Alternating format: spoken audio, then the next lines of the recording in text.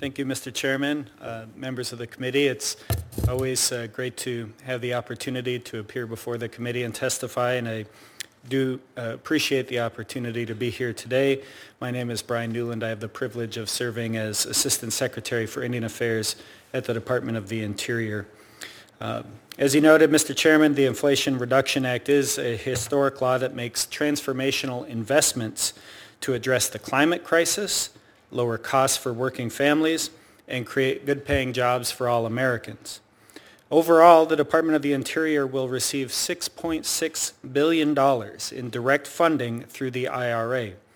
Of this, $150 million is provided to the Bureau of Indian Affairs for a new tribal electrification program.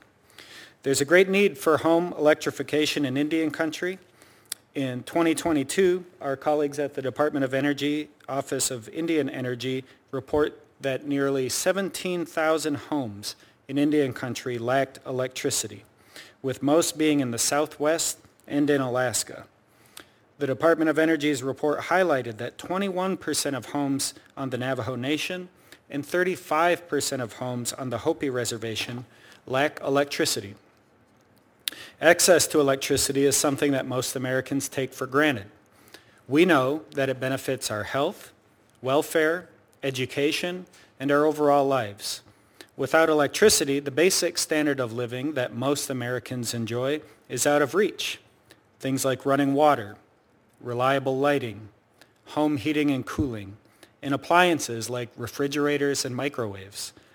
With electrification, Native families can stop traveling hundreds of miles to get their water, and they'll be able to ditch their portable coolers that they use to preserve their food at home.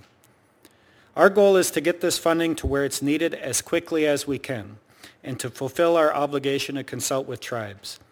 We held 2 consultations on the IRA programs just this past December, and we intend to hold additional listening sessions in April with our partners at the Department of Energy.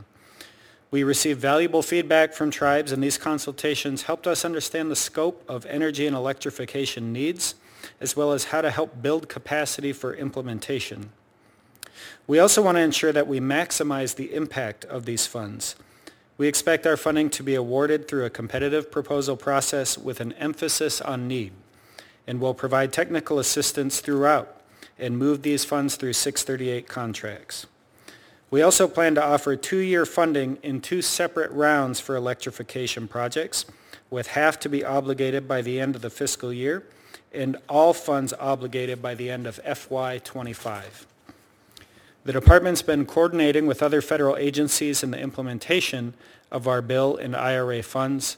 This is consistent with what tribes have asked of us, and it also reflects President Biden's commitment to an all-of-government approach to solving problems.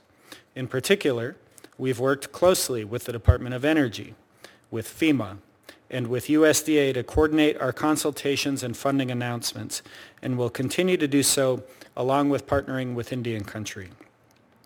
The department commends and thanks the work of this committee and Congress to enact the bipartisan infrastructure law and the IRA with the historic funding investments you've made in Indian country, and we look forward to continuing our work with tribes, our federal partners, and the committee to ensure that the energy needs of tribes are met.